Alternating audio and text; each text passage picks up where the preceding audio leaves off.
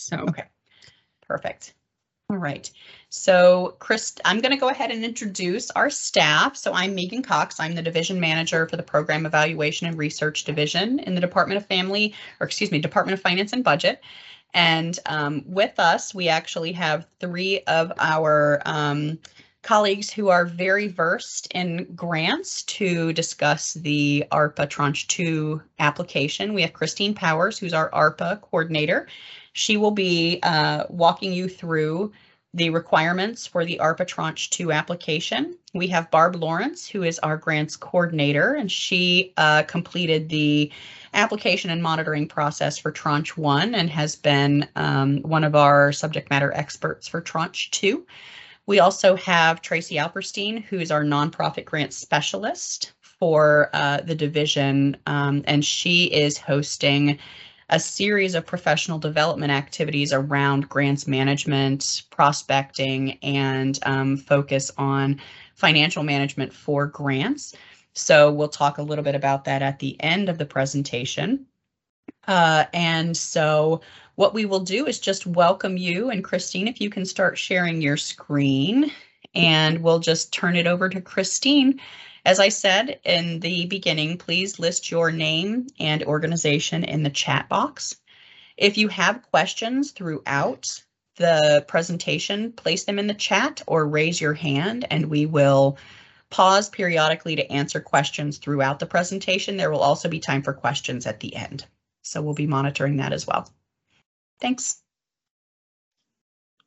thank you, Megan. Thank you, everyone, for joining us today to talk about this grant opportunity.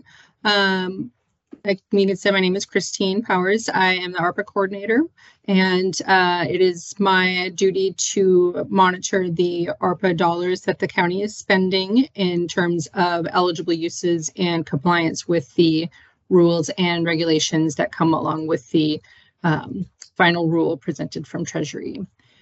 Today we are talking about the funding source, an overview, a little bit of the eligibility criteria specific to this grant program, the funding objectives and funding of these programs, and going over the application with you, and then expectations for reporting and outcomes. A quick history, Treasury is providing us guidance for what is called the State and Local Fiscal Recovery Funds, SLFRF. That is an allocation within the American Rescue Plan Act. We have been awarded those dollars in 2 payments. One was in June of 2021, and of that we had a grant program. And then we just received our second tranche in June of 2022, and that was the final amount of our total award. In April of this year, our Board of Supervisors made some decisions on how we would be spending this second tranche of funds. We do have to abide by the final rule when it comes to eligible uses. And basically what we have done is made recommendations to the board on how to use these dollars based on our goals that the county has, feedback from the community. And in terms of this Tranche 2 grant program, there was a lot of feedback from our nonprofit partners talking about some of the additional resources needed for our community members in terms of emergency assistance and just in the overall recovery from the COVID-19 pandemic. What the board would like to focus on is those emergency programs, and also a sustainable program that has evidence of long-term effects to make sure that the recovery is sustained long beyond these ARPA dollars. As a quick overview of the framework that Treasury has given us, Treasury has a very long list of enumerated uses for ARPA funding.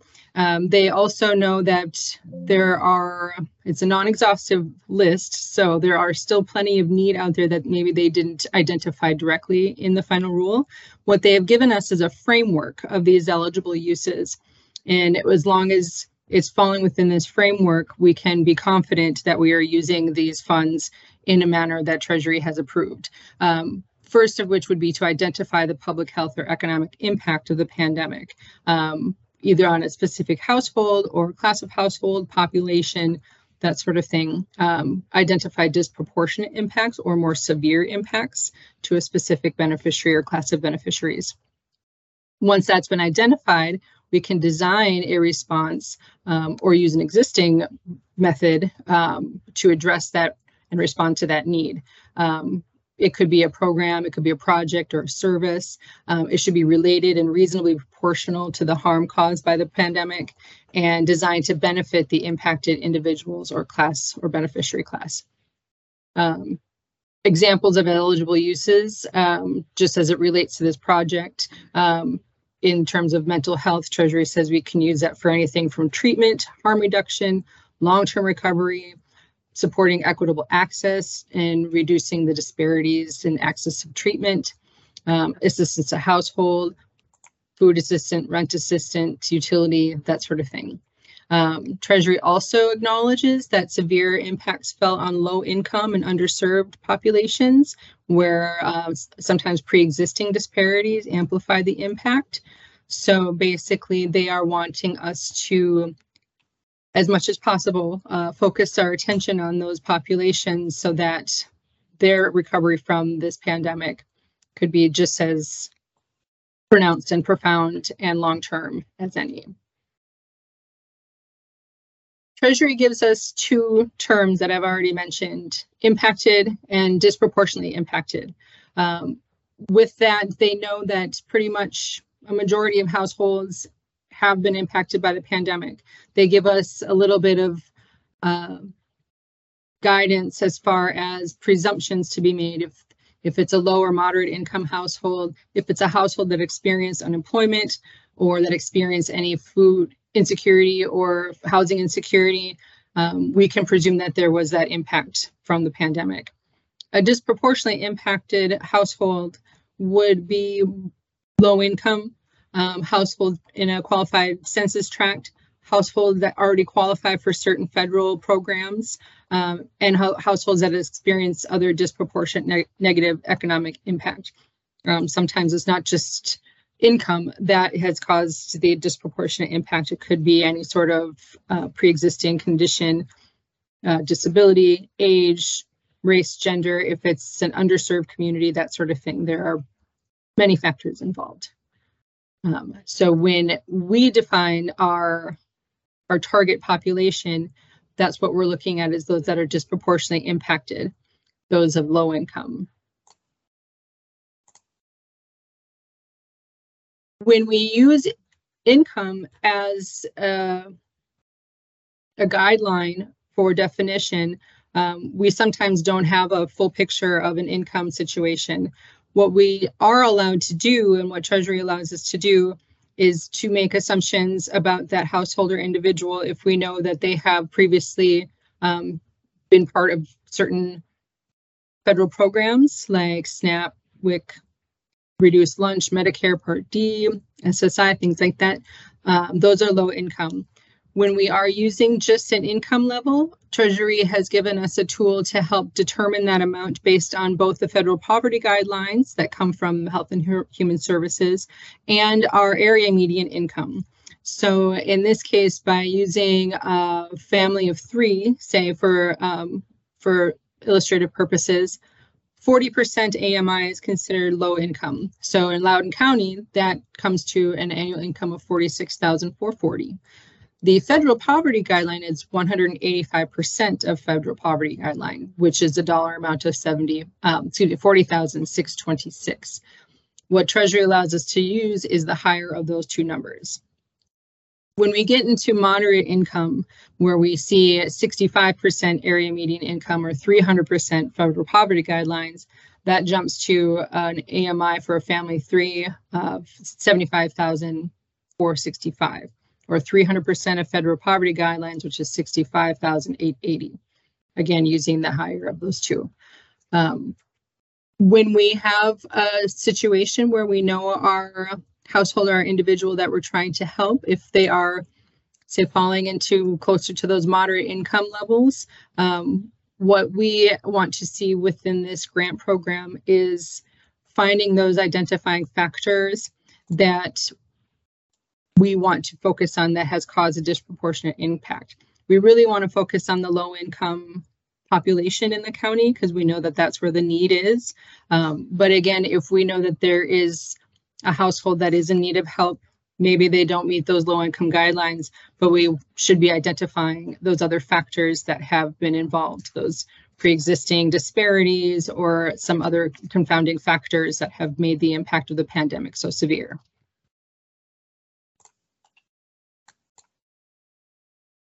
So can I pause quickly?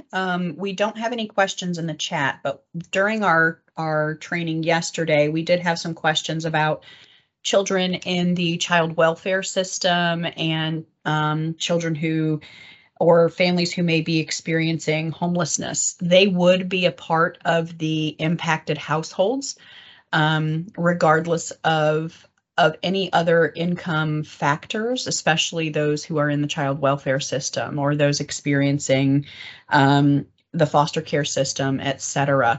Those would be considered impacted residents and impacted households. So think of the definitions when you think of most vulnerable. We are talking about the most vulnerable populations in Loudoun.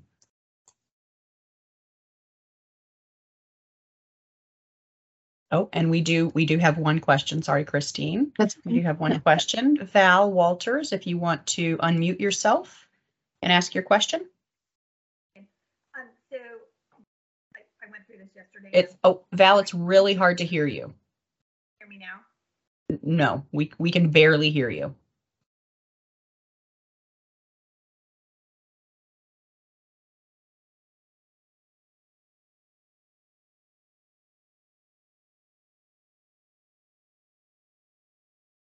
So Val, if you can hold your question or put it in the chat, we'll come back to you. Yeah, thank you. Unfortunately, she doesn't have the chat function. Okay. So Val, if you want to email me your question, I can be sure that it gets out there. Thank you. Yep.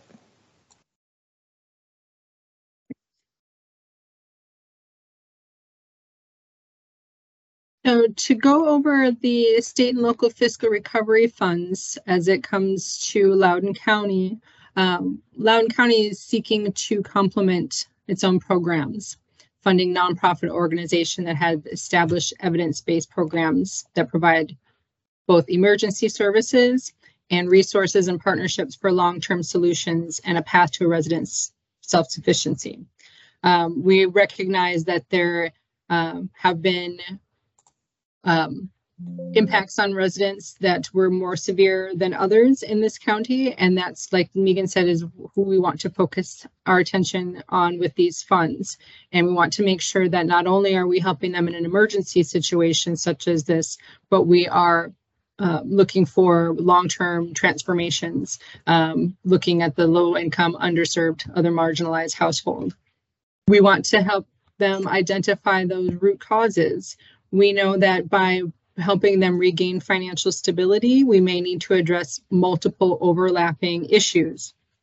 So we want to see if not only can we identify the factors that have caused the impact of the pandemic, but also those underlying factors that have contributed to the disproportionate impact. So whether that is anything from employment, long-term employment, long-term childcare, access to other programming, things like that. We've heard some feedback from nonprofits that there were a lot of clients that have only now started seeking help through the pandemic, but as it happens, they should have been looking for support long before, that they had qualified for assistance long before the pandemic ever came about. So we want to identify those factors that maybe kept them from seeking that support before the pandemic came. Were there other factors involved? Was just geography or accessibility through, internet access, things like that. So if at all possible, we want to capture as much of that information as we can and get these residents to supportive programs that can help them in long-term recovery. When we see emergency services, we've talked about what we want to focus on as far as the kind of short-term emergency services. And then those long-term support programs could come in the form of your own program, or even in the form of partnerships with other organizations or other county agencies. Knowing that there is a huge support system within Loudoun County, we want to make sure our residents know of the help that is available to them. You've probably heard me use the word Tranche 1, Tranche 2. These are the two buckets of money that have come to the county through the state and local fiscal recovery funds. The U.S. Treasury is who is administering the program of state and local fiscal recovery funds, even though the American Rescue Plan Act was allocated to many different agencies within the federal government, sometimes directly to the states themselves. These are funds that come to state and local governments, also tribal governments. Tranche 1, when we created the award program, that was to focus on emergency services as it relates to the nonprofit organization itself. We recognize that nonprofits probably lost a lot of donors during the pandemic, probably lost a lot of income that they had been counting on, and not only that, saw an increase in need. So in order to help the nonprofits continue offering the support that they are able to do, Tranche 1 awarded grant funds to nonprofit organizations as a beneficiary of SLFRF funds to provide assistance through those negative economic impacts of the pandemic. This time around in Tranche 2, Loudoun County is seeking to fund the nonprofit organization as a subrecipient. Now, this is a grant award that would be awarded to the nonprofit as a subrecipient, and that in order to administer a program that is offering specific direct assistance to residents. Assistance. I'm hearing voices. Okay. All right. I'll call you in. All right. I'll call you. Okay. Sorry. So in Tranche 2, we are looking to provide funding to our nonprofits as a subaward, which means that the nonprofit would be providing a specific assistance as a subrecipient on behalf of Loudoun County, and giving that direct assistance to our residents, who then are the beneficiaries of these funds. So what that means in those two differences is there's a little bit of difference in reporting requirements. When it comes to these funds, Loudoun County has different reporting requirements based on how these funds are being spent, how they are allocated through a subaward rather than direct financial assistance to a beneficiary. So in this case, we want to make sure that the nonprofits understand the difference between how those funds were administered in Tranche 1 and Tranche 2. What we also have to follow is what is called the uniform guidance. That is a document and guidance that covers the use of all federal dollars in a situation such as this. So we need to make sure that not only are we spending in an eligible use as determined by Treasury for this particular ARPA program, we also need to follow the overall uniform guidance as it pertains to spending of federal dollars just in general. So the uniform guidance indicates that a subaward is distinct from just a standard contract in that a subaward is an award provided by the recipient, Loudoun County, to a subrecipient, in this case a nonprofit, to carry out a part of that federal award on behalf of Loudoun County. So in other words, Loudoun County wants to support rental assistance in the community, and we have decided to find a nonprofit that can do that for us and make sure to reach those residents that we may not have been able to reach ourselves. So that's what that difference is. It may be a little confusing, and we can go over if there's any other questions, but just know that it's a little bit different in the reporting style. So we will go over that a little bit further down. And Christine, we do have a question in the chat. This is from Val Walters. If an organization does not specifically focus on low-income families and children, would the shift from the original focus to a focus on low income be considered a new project? Not necessarily. As far as your organization's means of supporting the population, in terms of how the program is set up, I wouldn't know the details, but as far as this application is concerned, your program remains your program. The focus of your recipients and your beneficiaries would simply just be the low income, the disproportionately impacted. So if you were focusing the attention then on those residents of that meet those qualifying factors, you wouldn't necessarily, it doesn't sound like, change other parts of your program. So that would be the only difference is your program remains your program. Your focus would just be on the low income, if that helps. All right.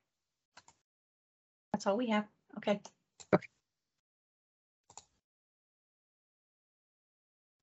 Kind of going off of what that question was too, our funding criteria. So these funding dollars are not for any new programming.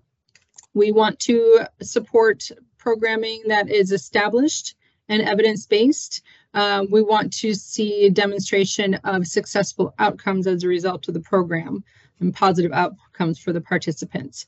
So at a very base level, eligible organizations will already have Virginia good standing with Virginia State Corporation Commission, proof of their nonprofit status, and then we're asked to provide the last 3 years of their IRS 990 forms and other financial documentation. So when it says an established evidence-based programs, some of you might be familiar with certain like clearinghouses that offer evidence-based programming and interventions. If you are using a program like that, you would be mentioning that in your application.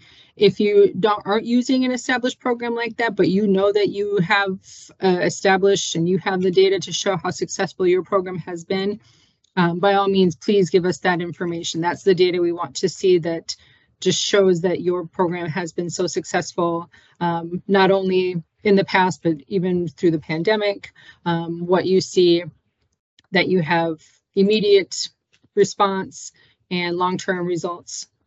So that's the kind of evidence we would like to see as well. Along with that, to be considered for funding, applicants should demonstrate and present a documented data-driven COVID-19 public health economic impact. What that would mean is that not only would you even show that there's a direct COVID correlation, that there are direct results in public health or economic impacts with your clients, but you can demonstrate that maybe the pre-existing disparities are what made that impact from the pandemic so severe. We want you to show your demonstrated outcomes for your program or service, show that your program or service provides direct benefit to Loudoun residents, and that your program or service targets Loudoun residents that were disproportionately impacted from COVID-19 and its negative economic impacts. And then show documented efforts that your organization secures funding from other sources as well. Demonstrate that your organization has administrative resources and you can implement and oversee the program or service, and show existing or intended collaboration and partnerships with county agencies and other nonprofit organizations to develop sustainable solutions. Grantees would be asked to sign a certification of receipt prior to payment, and then funding that is requested should be realistic given the service level, and that as long as seeking other funds, that you are not predominantly relying on county grant funds for your program. So your data-driven use, data-driven meaning that you have ways of collecting this data and analyzing this data in the form of surveys, evaluation, case data, that sort of thing. You can make strategic decisions based on that data, either to improve or change your your programming, your services. All of that information is very helpful. For this grant opportunity, we're focusing our attention under emergency categories of service, which includes rental assistance. That could be anything from the short-term rental support.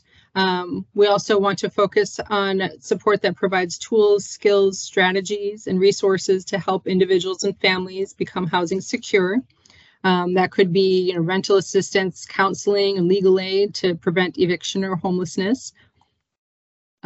Food assistance would be providing nutritious and culturally appropriate emergency food service as part of a comprehensive strategy for individuals and families to regain self-sufficiency. Utility assistance, providing emergency utility assistance as part of a comprehensive strategy for individuals and families to regain self-sufficiency. This could be anything like household expenses related to like electricity, gas, water, sewer, even trash removal, energy costs if you have clients that still purchase fuel oil for their heating. Mental health assistance would be providing support to affected residents in meeting their mental health and behavioral health needs, with a focus on populations that have limited access to mental health services due to income or other factors. This could be even something like home visits, child welfare, things like that. So this would be another area where we would want to see if there has been barriers in the past to that have made it difficult for any of your clients to seek out the help that they have needed. And another instance where we can really rely on our partnerships throughout the county to find long-lasting support. The other category is broad. We do want to offer another category for our partners that may not offer rental, food, utility assistance. We know that there are still other needs in the county that could be addressed. And based on the feedback from our nonprofit organizations, we know that there is still help that is offered out there.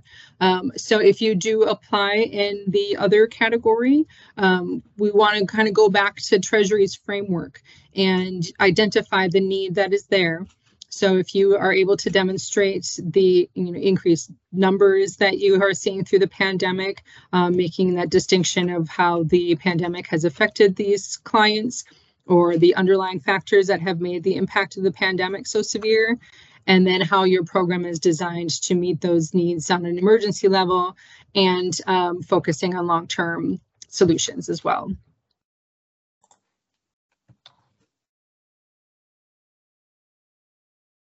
In funding these programs, we are keeping our focus on the big picture as well. We want to provide direct assistance to our residents, and we want to utilize as much as we can the resources that are available within this network of nonprofit organizations, county agencies, to make sure that we are finding the most appropriate solutions for our clients and our residents. The funding request should demonstrate effective interventions, bringing residents out of emergencies, seeking long-term solutions, and include the process that you have to identify the factors that had contributed to the disproportionate impact that the pandemic had on a particular household. This is another place where we want to find those root causes. If we have an opportunity to address a need that has been there, that has made the impact of the pandemic so severe, we would want to bring that to light and make sure that there are mechanisms in place to maybe not only help that family, but find solutions that would then help others.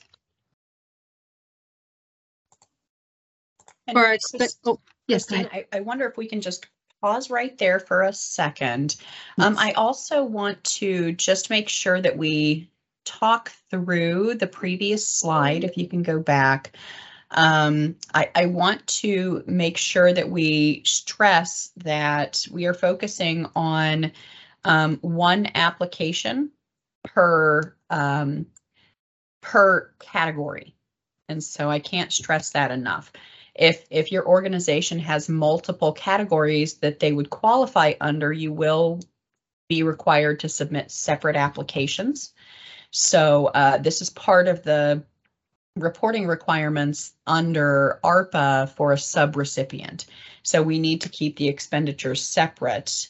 Therefore, you can apply under rental assistance and have a budget for rental assistance. And if you also provide utility assistance, you would provide a separate application for utility assistance with a separate budget. I just want to make that crystal clear that that really we are focusing on the capacity of organizations to maintain those expenditures in the way that the county has to report them to the federal government as a subrecipient. So I just wanted to make sure that we bring that up and answer any questions associated with that. Right now we have none in the chat, but we will be able to address those as they come forward. Oh, and I see Maddie, I see your hand if you want to unmute yourself. Yes, thank you. I'm with an organization that would qualify for the 3, excuse me. And so as the grant writer sitting here, that's a lot of work, obviously, to do 3 different applications, and a lot of our processes are related. So I guess my question would just be around, there's going to be a lot in separate applications that would overlap with other applications, and you're saying that's okay, and that the financial piece is the emphasis that's different? Yeah, so if you have a holistic, a more comprehensive or holistic program, you can use the program components in the application and copy and paste where necessary. But we would see something like, for instance, your organization has food assistance that provides a very different service and a different service model than utility assistance. So we would want to see both of those models represented in those separate applications. Okay. And the budgets for both of those. That's one of the requirements for our federal funding, is those expenditures sort of separated out. And therefore, you would get one award as the organization, but we would need to keep those expenditures separate. Okay, thank you. Mm-hmm. Any other questions on that? Sorry, I didn't mean to interrupt, Christine. No, not at all. I mean, that's a very good point, because when it comes to reporting as a whole, our reporting would be by project. Rental assistance being a totally different expenditure category than food assistance. Treasury has expenditure categories broken down very detailed. So we would have to report expenses for a food assistance program that's different than the expenses for the rental assistance program. So yeah, that's where it gets to be a little more cumbersome in the reporting part of it, but we are here to help. Okay. I did this one. Okay, so when it comes to our expected outcomes, some of you may be familiar with the logic model. We had used a logic model in the Tranche 1 grant program. What a logic model is, kind of puts together a sequence to show how you're getting to your expected outcomes. What you would have is your inputs, which is resources that you need to operate your program. You have your activities, which is the using those resources in your program, carrying out the program as you intended. Your outputs, the number of services that you delivered, whether that's the number of clients you served, the number of sessions you had, just the way that you track your items, whether they be meals, bills that you assist with, that sort of thing. Your short-term outcomes, your short-term outcomes being ways in which your client will benefit in an immediate sense. That means helping this month with the rent and getting that need met. The client has found employment or found the childcare they need to maybe get back to work. Your midterm outcomes would be maybe 6 months, 9 months down the road, that you know that the client has been able to stay employed because maybe they've had sustained childcare, or that they're able to stay in their home and they have avoided any sort of eviction.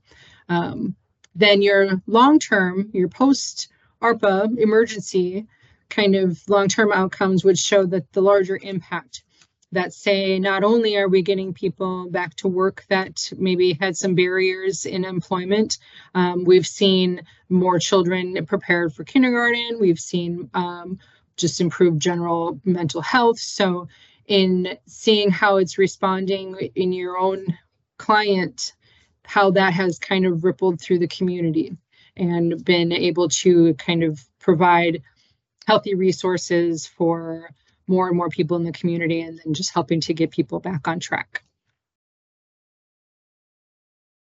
I can take a minute now. What I'm going to do is go through application briefly so you know what to expect when you get in there. If anyone, I don't know if you've all seen the grant opportunities page, there's a link right there for the grant application.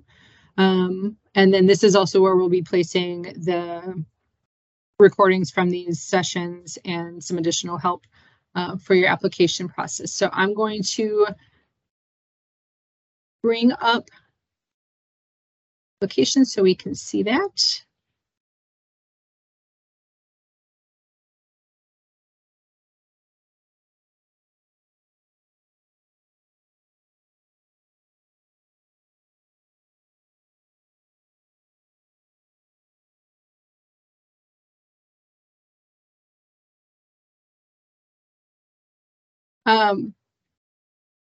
The logic model you asked about?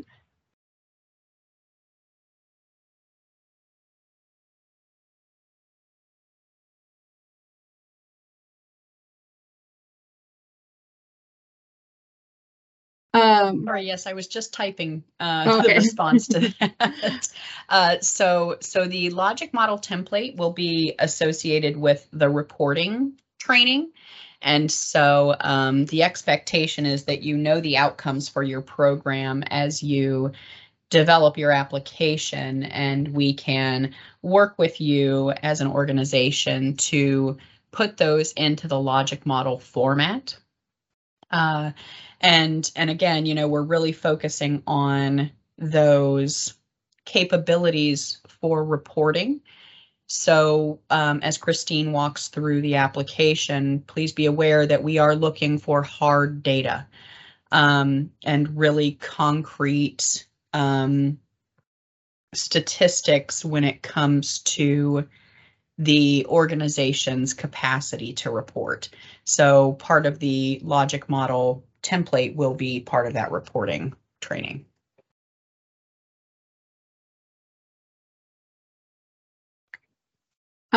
First page of the application is just general organizational information, name, legal name, address. If you have a organizational address that is different, maybe you have a centralized location, provide both address for your main office and then the Loudoun address where you would be performing these services. Phone number, website, that sort of thing. And then contact information, who we need to contact. If you have an alternate person that is official contact versus just the application contact. And then provide a brief one-sentence overview of your request.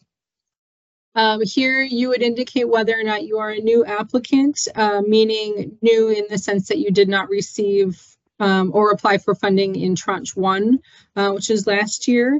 And then indicate whether or not you are collaborating with other organizations for this application.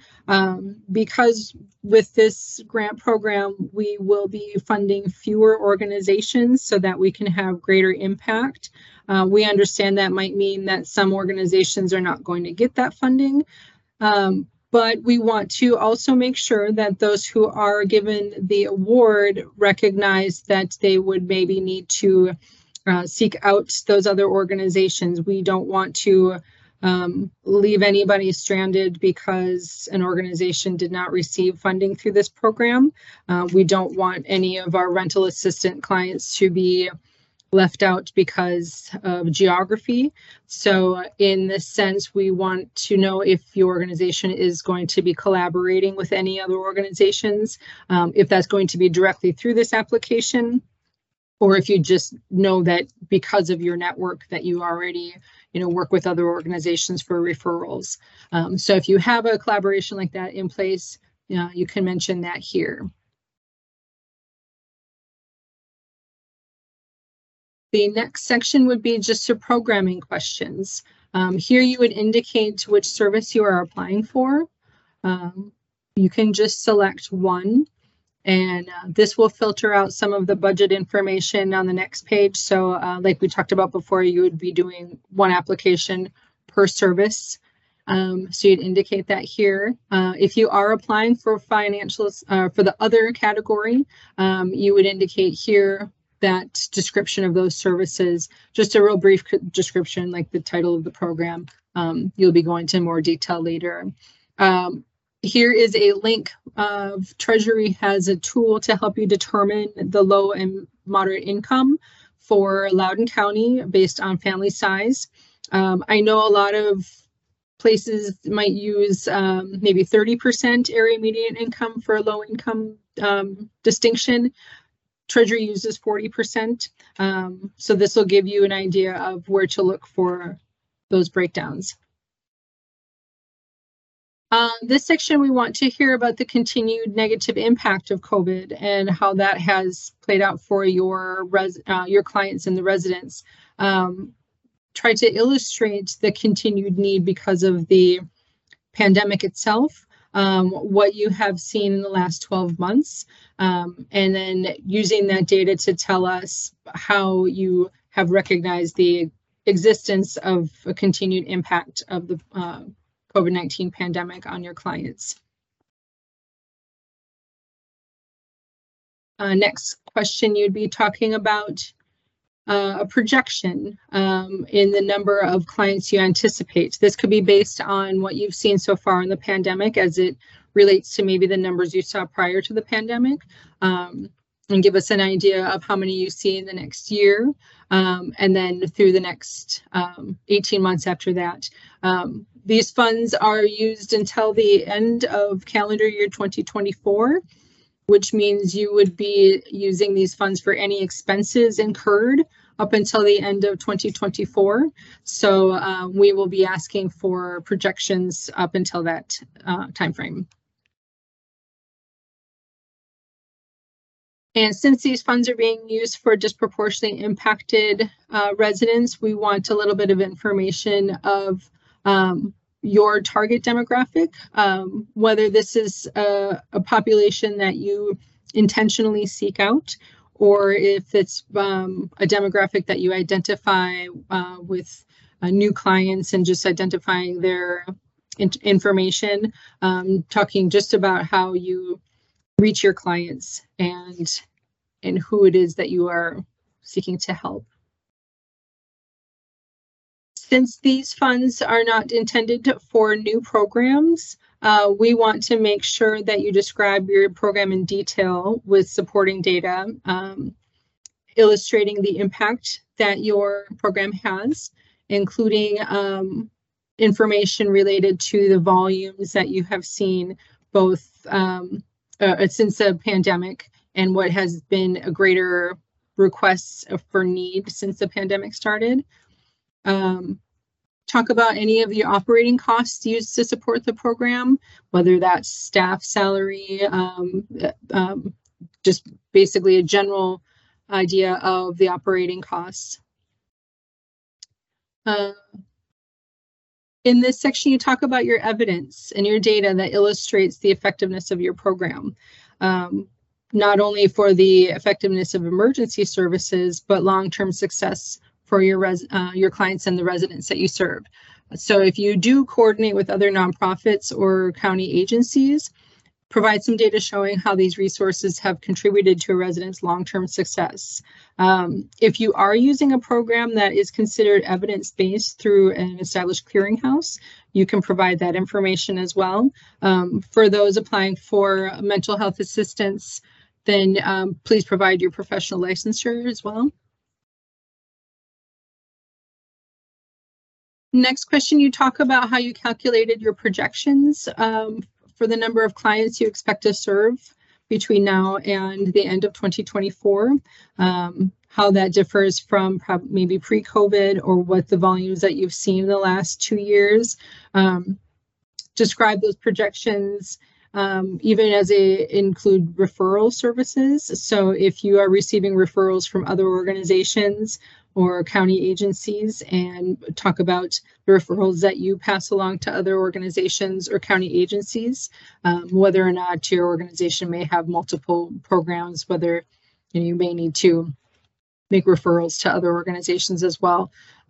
Identify whether they're unduplicated counts. Do you see the same clientele month to month? Are you counting just new clients that have come in?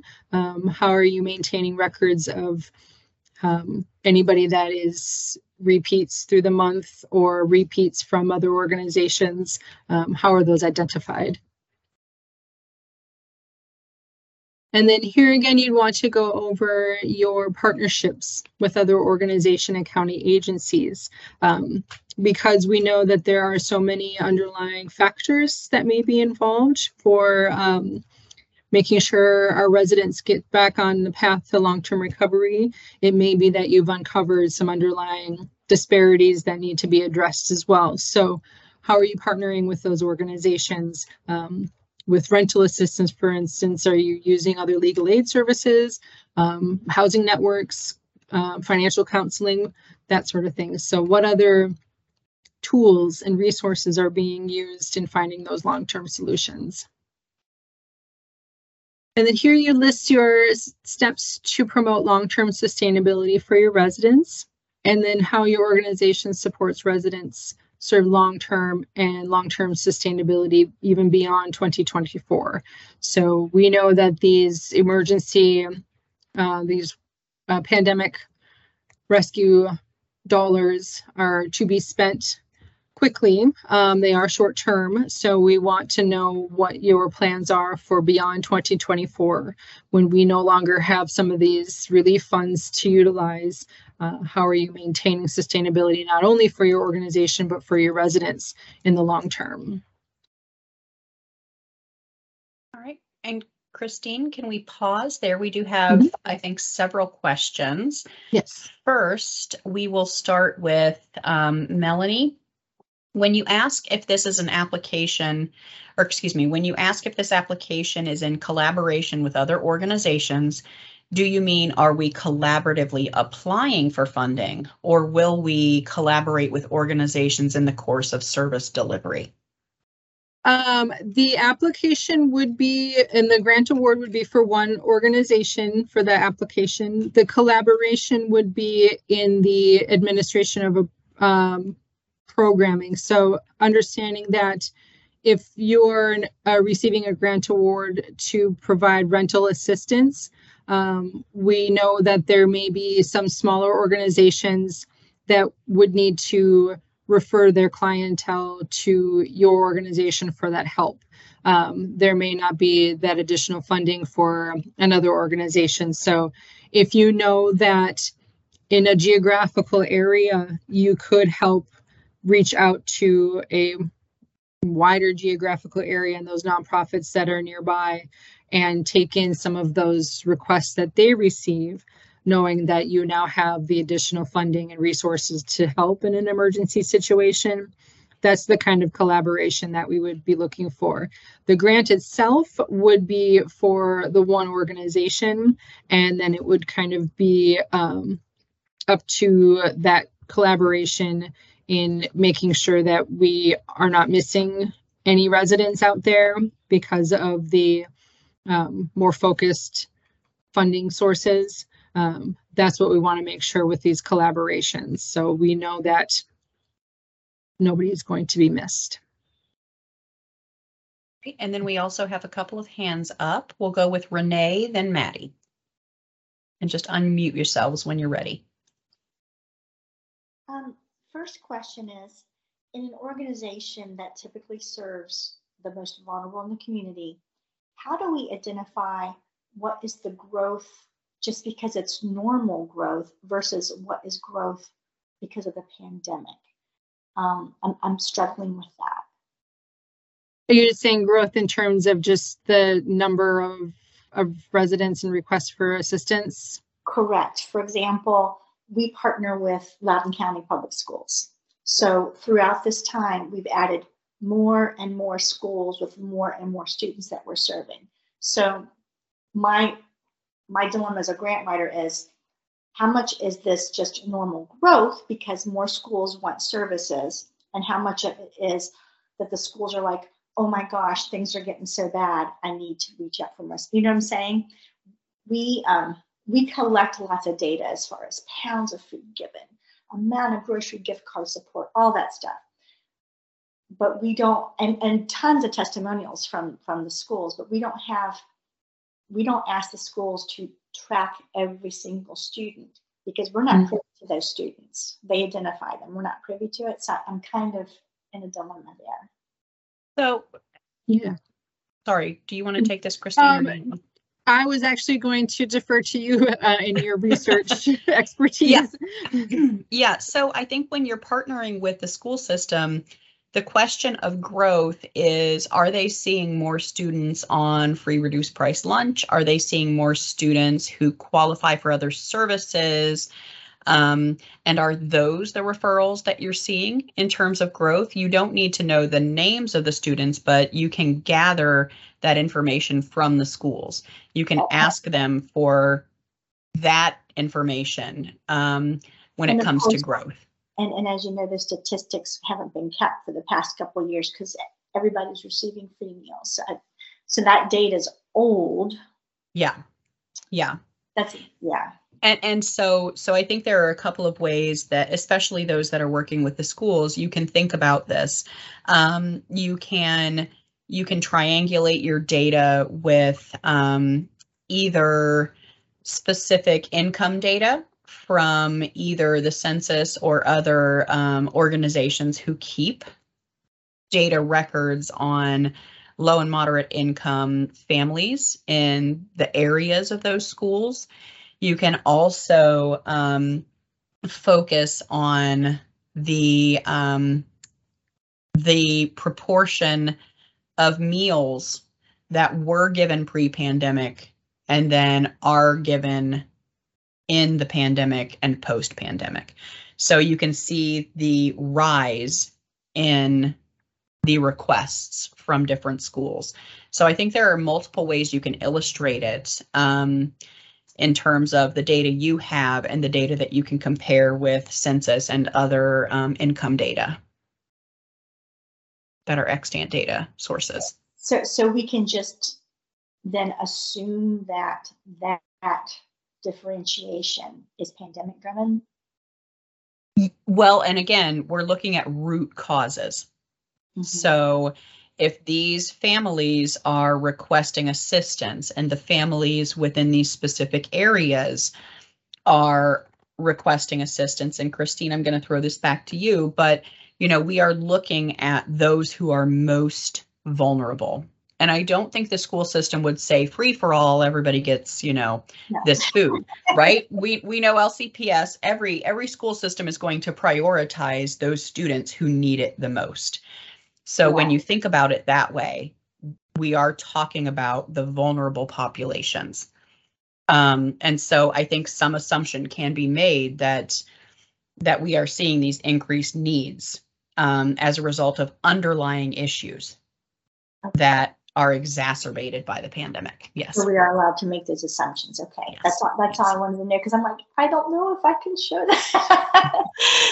Yeah. And that's hard when it's a partnership with the schools, because they do keep their data very, very close to the chest, just for anonymity and student privacy. So that makes sense.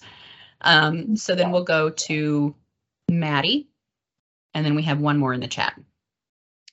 I got distracted. That was such a good question and answer. I need to regroup, but I'm still confused in the application, the difference in those two questions that address our partnerships and collaborations in the community. There's one on the first page, collaborations with this application, and then there's a later question about partnerships in the community. Could you compare those? Yes. So when the first question, the first time you see on the first page, if you are like currently collaborating for the purpose of this grant, say while you are doing this application, you reach out to other organizations and saying, listen, we know that there's limited funds here for rent assistance. So can we make sure that the 4, 5, 10 of us are working together to know that should one of us get the funding, that we are still have a place to kind of funnel those residents, that maybe my organization is tapped out and I know that you've received the grant award. Can I pass and refer some of my clients onto you, knowing that there's additional funding there? So that's what the collaboration would be, strictly in the sense of that emergency service. The other side of it would be those relationships and networks that you have for those long-term solutions. So when you have your immediate needs of rent, and as you're drilling down with your clients, you know that they struggle getting to work again because childcare needs or transportation or something. There's other just factors that have made it hard to get them back into a more sustainable financial situation. So when you're identifying those underlying factors, you know, okay, we can get to the root cause and get him away from emergency services by now reaching out to these other organizations that offer support for childcare or offer a means for transportation in that sense. So those would be the other kind of collaboration and networking in, say, okay, you know what, you actually qualify for some county programs, and let's get you on a long-term program with the county to get you back on track, as opposed to an emergency service here. So that would be the other relationships and networking, would be to utilize the resources that are out in the community that you maybe don't offer in your organization, and you know that the solution is out there for the resident, and helping to make those connections for the resident as well. So that would be the difference between that first collaboration question and the other, just long-term solution resourcing. If that helps. That is perfect. Yep. Thank you. Okay.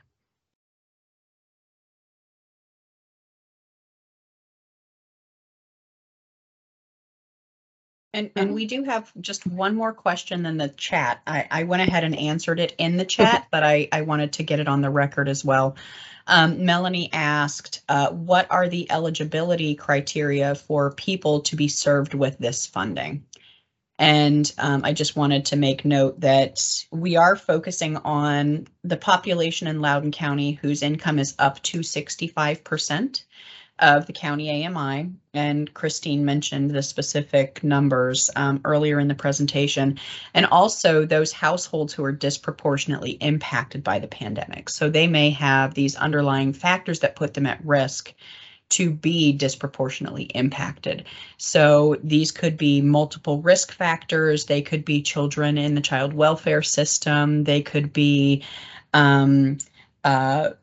families or households who have been experiencing domestic violence or mental health issues. There are a number of underlying factors that could put these households at risk for disproportional impacts. So we are looking at income up to 65%, but then also those who are disproportionately impacted by these other confounding factors.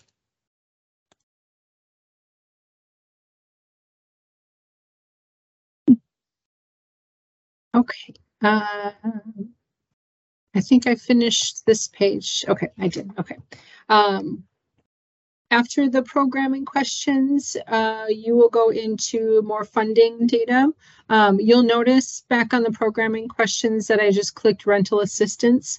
What that means here in the funding request is that it kind of eliminates other budget information and just focuses on rental assistance programming.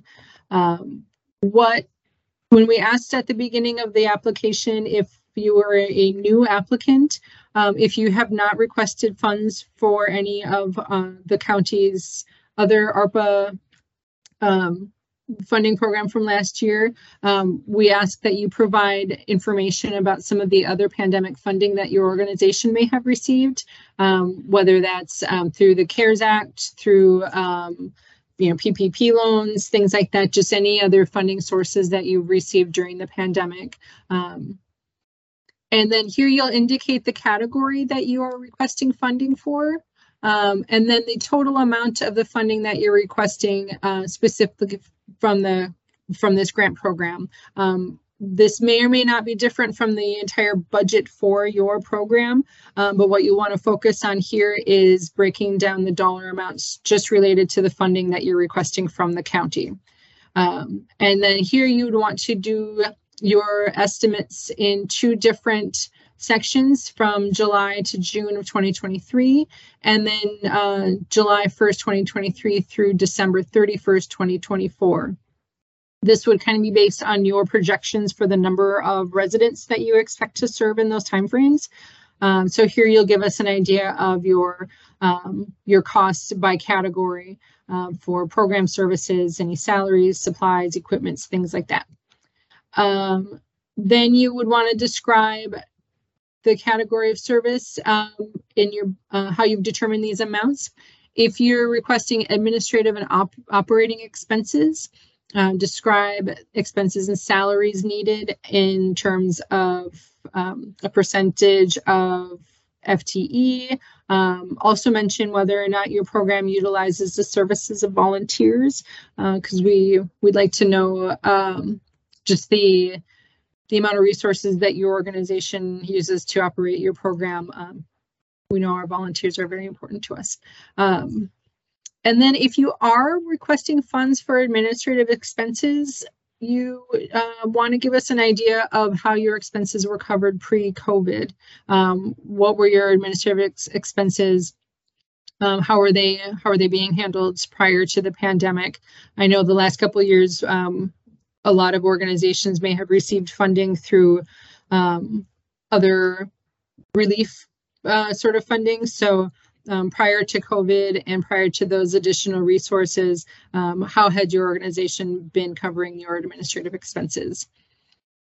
And then here is another spot for a breakdown between program and administrative expenses for those 2 timeframes. And then knowing that this goes through the end of 2024. This should also then align with your sustainability plan, that by the end of 2024, these funds are covering the expenses up until the end of 2024 is how I'm supposed to say. So that should align with your projections for residents and your projections for your budgets. And last but not least is just your financial information. Here you're going to be putting up your last 3 years of IRS 990 forms, your financial statements. If you do have an audit file, you can provide that. Otherwise, provide a financial statement and your balance sheet, and provide what you have so far for 2022. And then statement of activities is the other required documentation, and a statement of financial position. And then here you can talk about the changes you've experienced financially as a result of the pandemic. A place for you to discuss maybe decrease in donations, if you've had to close any, maybe if you have multiple locations, if you've had to change the way you operate because of the financial differences in the last 2 years, if you've seen a greater increase in resident services. Here you can just talk about how your financial position has changed because of the pandemic. And then here you can talk about any special considerations. If there is something you feel we need to know that is not illustrated clearly in some of your financial documentation, you can put that here. And there is another upload document down here if you have any other documentation that would help illustrate. Required is your then, valid designation letter and your SEC document. And then go ahead and sign as an authorized individual. You would just be typing your name in here and acting as a digital signature and your contact email.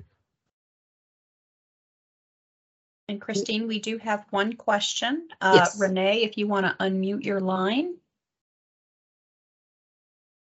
In the description of the budget section, you mentioned other ARPA relief. I'm assuming that this budget section, you want it to be specific to what is provided and outlined for Loudoun County only. Is that correct? Or no? I think I need you to repeat that. So in this section, do you want to see the full picture of an organization's budget and activities, or only those specific to supporting Loudoun County? Just specific to the residents of Loudoun County you would be serving. Okay. Yes. And yes. with regard to that, if an organization received ARPA funding for support in another county, are you interested in knowing anything about that? That's a good question. Yeah, I think we would, because that illustrates the capability for reporting. And so we would want to know if you've received ARPA funding in another county, and that does help to demonstrate the capability or the capacity for reporting at a federal level. Thank you. We do have a couple of other questions in the chat. The first is, will you accept a screenshot for the SEC good standing? Have we accepted that in the past? I think that's okay, as long as it lists the date.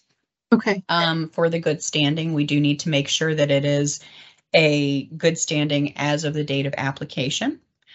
Also, there's one other question. Is this application for a 2-year budget, fiscal year 23 and 24?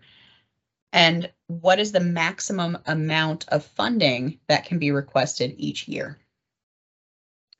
Well, you would be asking for one requested amount based on your projections for the next 2 years, from July of 2022 to the end of December 2024.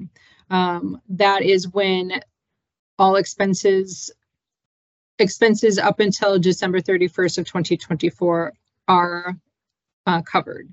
So we would want one funding request to be this total of your projections of your budget for those, I guess, 30 months, I think, if my math is bad, but for that entire time frame. So yes, so we don't have a determination through the application process of the funding amounts to be awarded.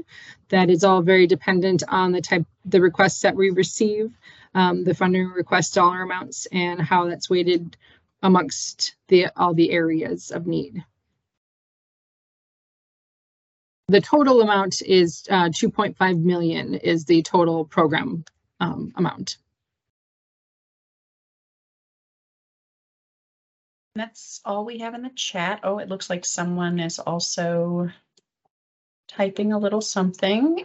Are there any other questions before we move on?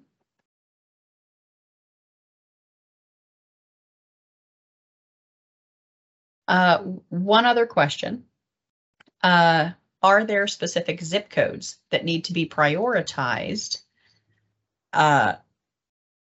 served by a program funded with ARPA dollars? So is there a specific area that we are focusing on?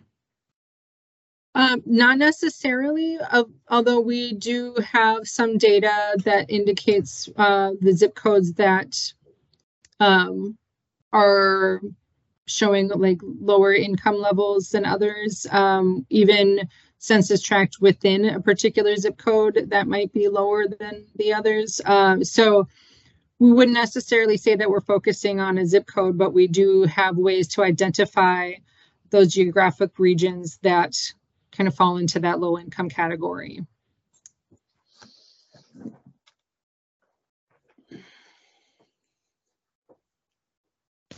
Any other questions? Okay, I think we can continue. Thanks. All right, bring my PowerPoint back.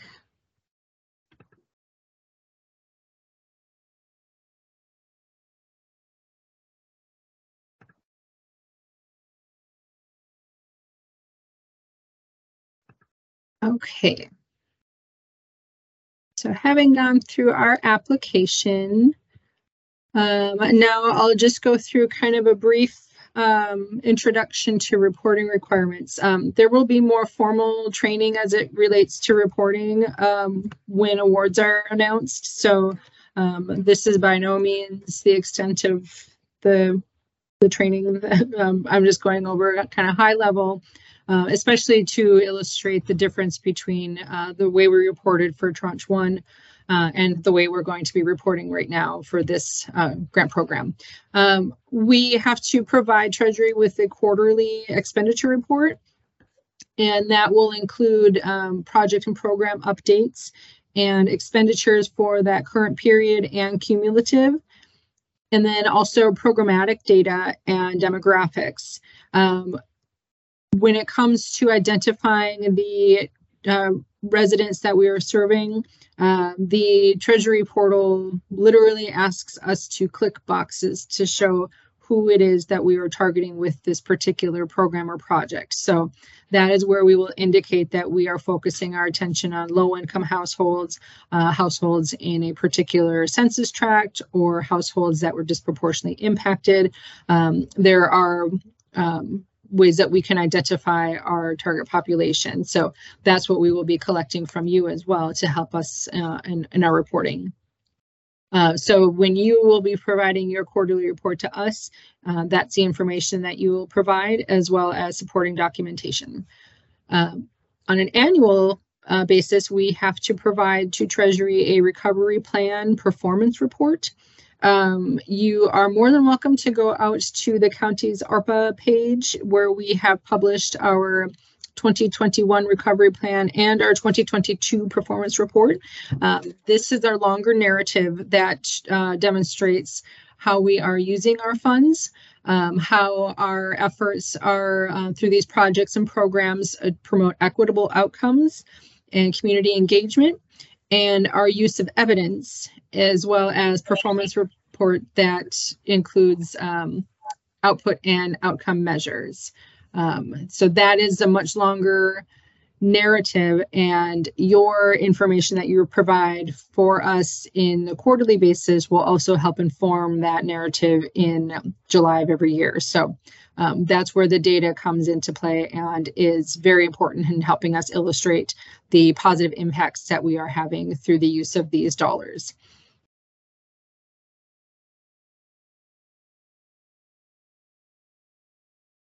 So the reporting requirements, as I said, with the quarterly reports, it's on a calendar year basis.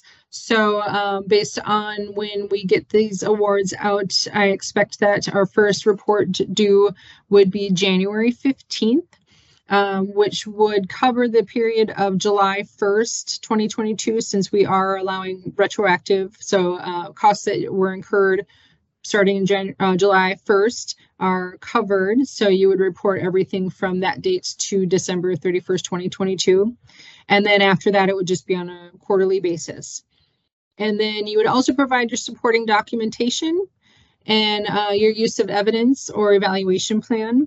This is also included, like we talked about earlier, the logic model. That's where that would come into play in showing the performance throughout that quarterly period in terms of just kind of straight numbers, like who's been helped and how that has come out. Documentation to support your reporting. Your expenditures would be your expenses every month by category, and then your total for that quarter, your copies of your invoices, receipts, and payroll, and then an explanation of those invoice and payroll calculations. And your demographics, so then your population that you're primarily serving. You'll be capturing demographic distribution by race, ethnicity, age, gender, income, and then unduplicated residents. This would be also more for our kind of project wrap up too. We want to know how we've been able to utilize our existing network. So while we wouldn't be necessarily reporting this on a quarterly basis to Treasury, we do want to see at the end of this program how we've utilized our resources in the county to find those solutions for our residents. So in your network of referrals, either incoming or outgoing, using county agencies, that sort of thing. So that's something that you do still want to kind of keep a track of throughout this program. They also will also be talking about evidence and evaluation, whether or not you're using an existing evidence-based intervention. There are ways to kind of validate the program that you're using.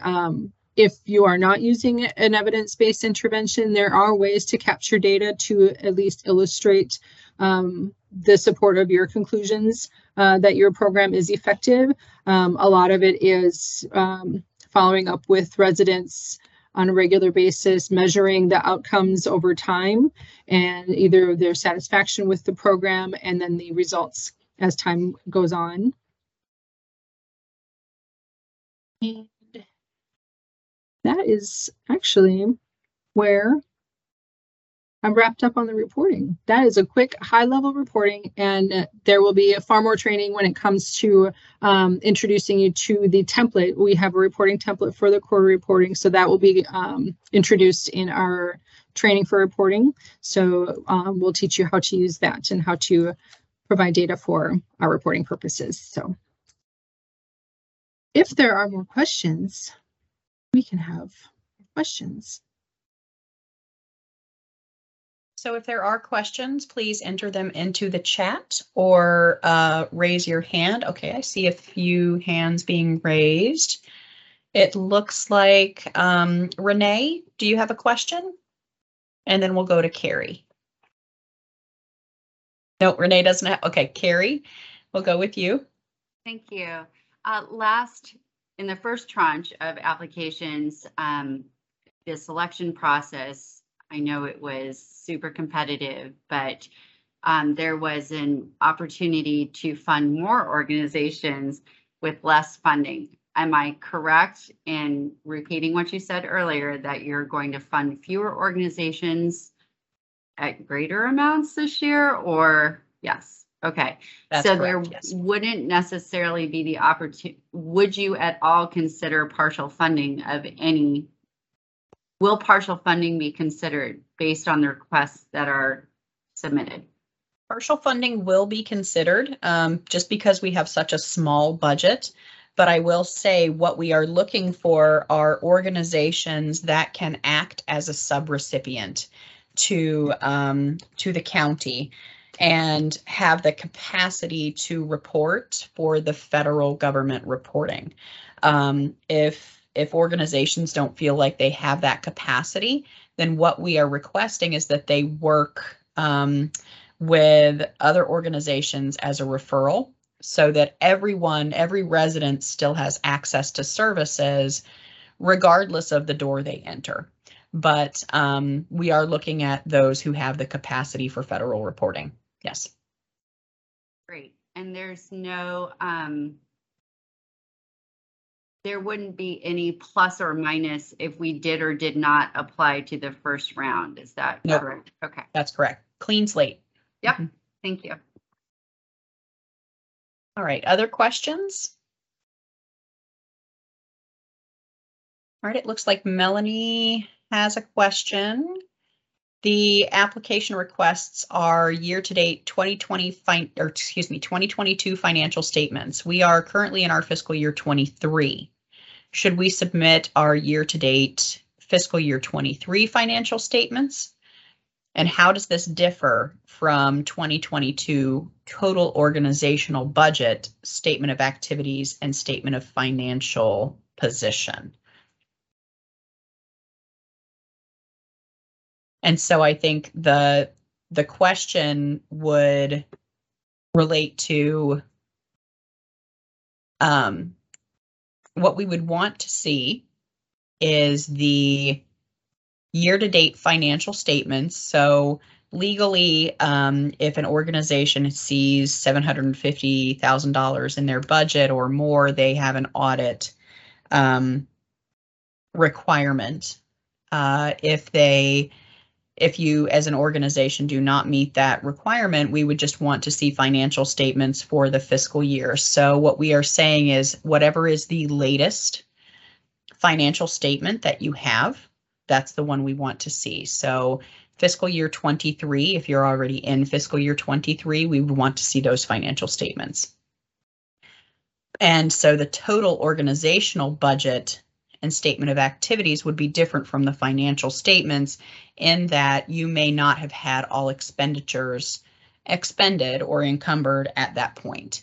So we would want to see the organizational budget and then your statement of financial activities because they may look different. So what we want to see is your financial position, but then also what you're planning on budgeting. So those would be two separate documents. I hope that answers the question. And if not, Melanie, please unmute yourself and we can get to those questions more directly. Okay, it looks like that answered the question. Are there other questions?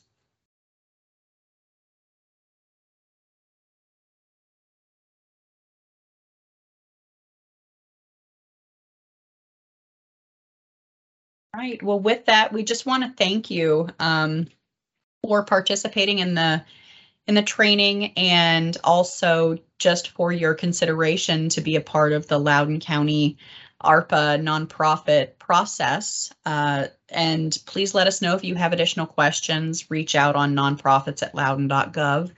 We are happy to answer these questions. We will also be posting the frequently asked questions as well as the recordings from the training yesterday and today.